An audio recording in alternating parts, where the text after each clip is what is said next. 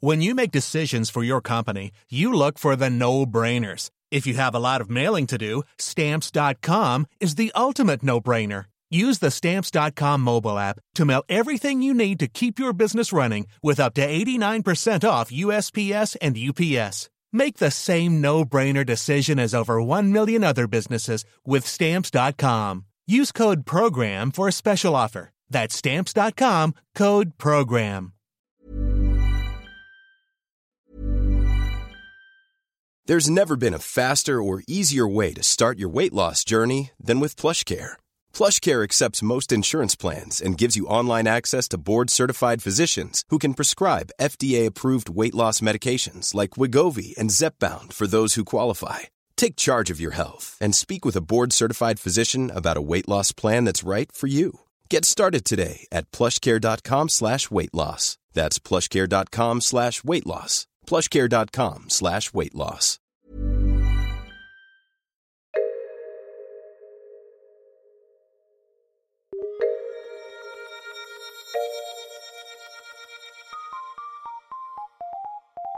Welcome to Top Stories. I'm Andy Zaltzman, delving around in the archives of the world's leading and only audio newspaper for a visual world. Now, we love a presidential race at the Bugle, and in April 2012, Rick Santorum was making the fight for the White House even more, can we say, entertaining than usual? Here I am with John Oliver. Top story this week, presidential race update. Andy, Rick Santorum is pro-life in all circumstances, but in a surprise move, he performed a mercy killing on his own presidential campaign this week, as he presumably just couldn't bear to see it suffer anymore.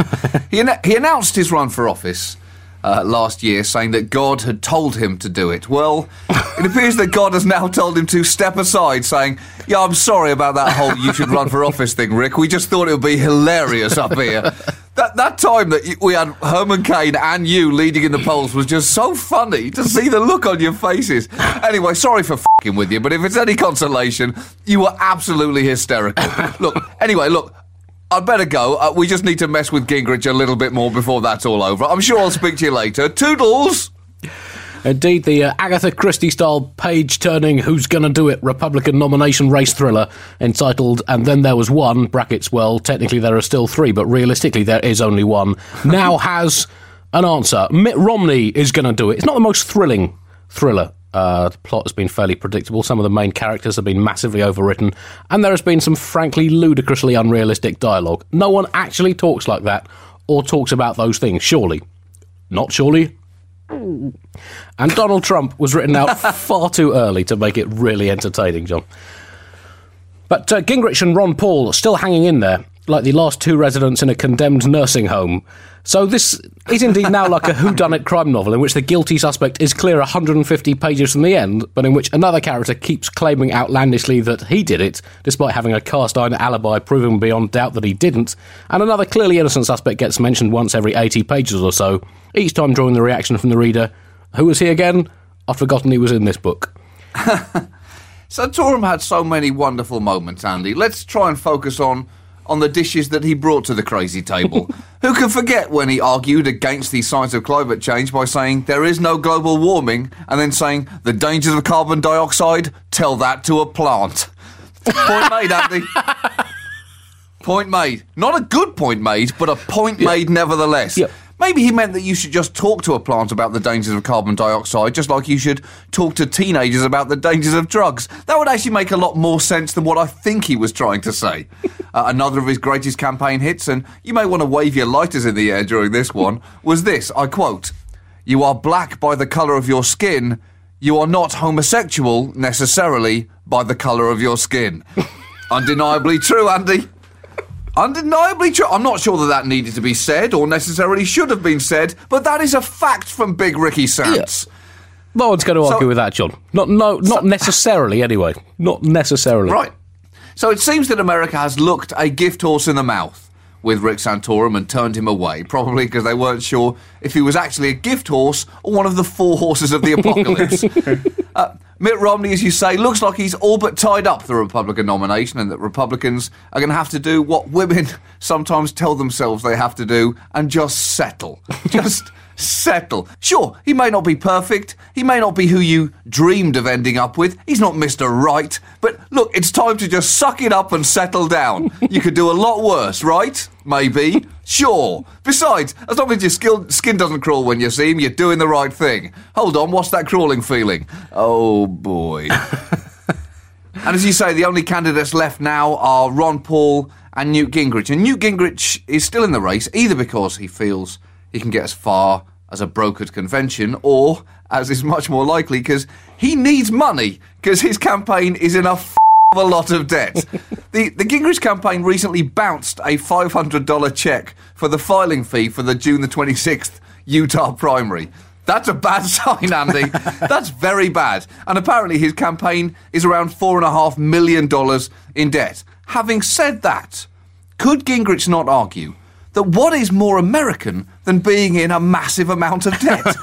Does that not make him more quintessentially American than any of the other candidates? Especially Romney, Andy. What better reflects a country that is $15 trillion in the hole? Mitt Romney or a man who's bouncing checks all over the place? That should be Gingrich's campaign slogan in Utah. Newt Gingrich 2012. Please don't cash this until next week. From Gingrich's perspective, he now has an ice horse's chance in the bowels of hell Grand National of winning. But you can see it from his point of view, John. Staying in the race, well, A, it's a good way to meet potential new wives in case he decides he's due another free upgrade. That's a good point. And B, when you're his age, it's good to have a hobby, John. Something that gets you out of the house. And speculatively running for president and wasting money you don't have on something you can't possibly achieve is just as good as line dancing, or crown green bowls, or stamp collecting, or trying to get your parrot to breed with your goldfish so you can scare the living shit out of your grandchildren at Christmas, or that other staple of old age time passing, shouting at traffic. And in fact, campaigning for the Republican nomination is essentially indiscernible from shouting at traffic, other than the fact that it is more expensive and generally slightly less coherent. For Romney's part, after a long, hard primary campaign in which he was forced to pander to the right-wing base of his party, he must now find a way to desperately crawl back to the middle ground and hope that no one remembers the things that he's been saying over the last 6 months. The early battleground between Romney and the president seems to be waging over the female vote. There's been a tornado in a teacup over the last couple of days here after comments made by Democratic strategist Hillary Rosen about Mitt Romney's wife. She claimed that Ann Romney had never worked a day in her life. Now, Ann Romney did raise 5 children, and indirectly claiming that motherhood is not work, even if you are married to a multimillionaire, is not an incredibly clever thing to say, Andy. It's somewhere between not clever and electoral cyanide.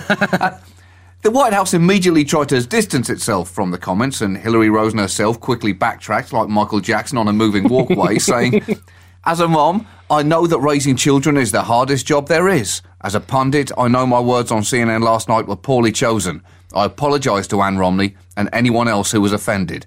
At this point, Conservatives occupied the moral high ground, which is their happiest spot, Andy, for an ostentatious picnic. Unfortunately, even they found it hard to stay up there for long after the RNC themselves had to quickly distance itself from the Catholic League, a conservative group who attacked Hillary Rosen's comments by saying that lesbian Hillary Rosen had to adopt her kids while Ann Romney raised 5 of her own. Well, congratulations to both sides. You both managed to make yourselves look like arseholes. Also, having the moral high ground in American politics, I guess, is like climbing the tallest mountain in Holland. You're still essentially pretty much below sea level. But Romney does now have a clear run-in to tackle the reigning US presidential election champion, Barack Obama, or as many Republicans still think of him, Mohammed Kiptanui. But the major concern for Romney, the Massachusetts Machiavelli himself, and for his supporters must be that their man, having power spewed so much vitriol in overcoming Santorum, might actually have vitrioled himself out by the time he even tries to chunder more vitriol all over President Obama, who of course has his own lavish vitriol spewing machine at the ready for the battles ahead. So the results of the election, John, could depend on how successful Romney is in his latest vitriol-raising drive. Because with an opinion poll deficit to overcome, the rules of modern democracy state that in order to fully dissolve Obama in his vitriolic acid, he will have to blast his vitriol at 330% of the pressure, 275% of the viscosity, twice the biliousness, and 400% of the splatter range that he's been blasting it at his own party. So it's a tough task for Romney, John. Tough task. It does raise the somewhat disturbing question for all democracies, though. Has top-level democracy now become the preserve only of those who have access to massive reserves of vitriol? What chance now for candidates who just want to debate the issues but are power-hosed into oblivion by candidates with seemingly inexhaustible supplies of their own personal and big corporate vitriol resources? Isn't democracy fun? We fought world wars for it. People have laid down their lives and freedoms for it. It has been held up as a beacon of hope for the oppressed and the disenfranchised, all with the distant expectation that one day a multi-millionaire vulture capitalist would have the right, the freedom and the inclination to spend millions and millions of dollars on advertisements savagely lampooning someone who essentially thinks exactly the same as him. George Washington must be spinning in his grave, John, and spinning so fast that he will probably soon power drill his way out of it and find himself zooming around over America in a low orbit shouting, "No, you f***ing numbskulls, it wasn't supposed to be like this. Grrr, grrr. Grrr, rah, rah, Georgie Crosslion, rah, Georgie want zebra, rah. Sorry, I'm getting off point. The point is, grrr. Is this what you did at the zoo in the weekend? Sorry, yeah, I've been to the zoo, yeah. Oh, Andy, you've been personifying animals for too long this week.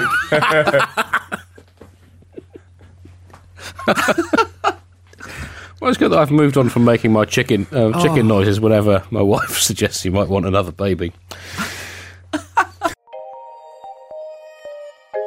Do hear more of our shows and buy the Dancy Lagarde book, or donate to help keep these shows free, flourishing and independent at thebuglepodcast.com.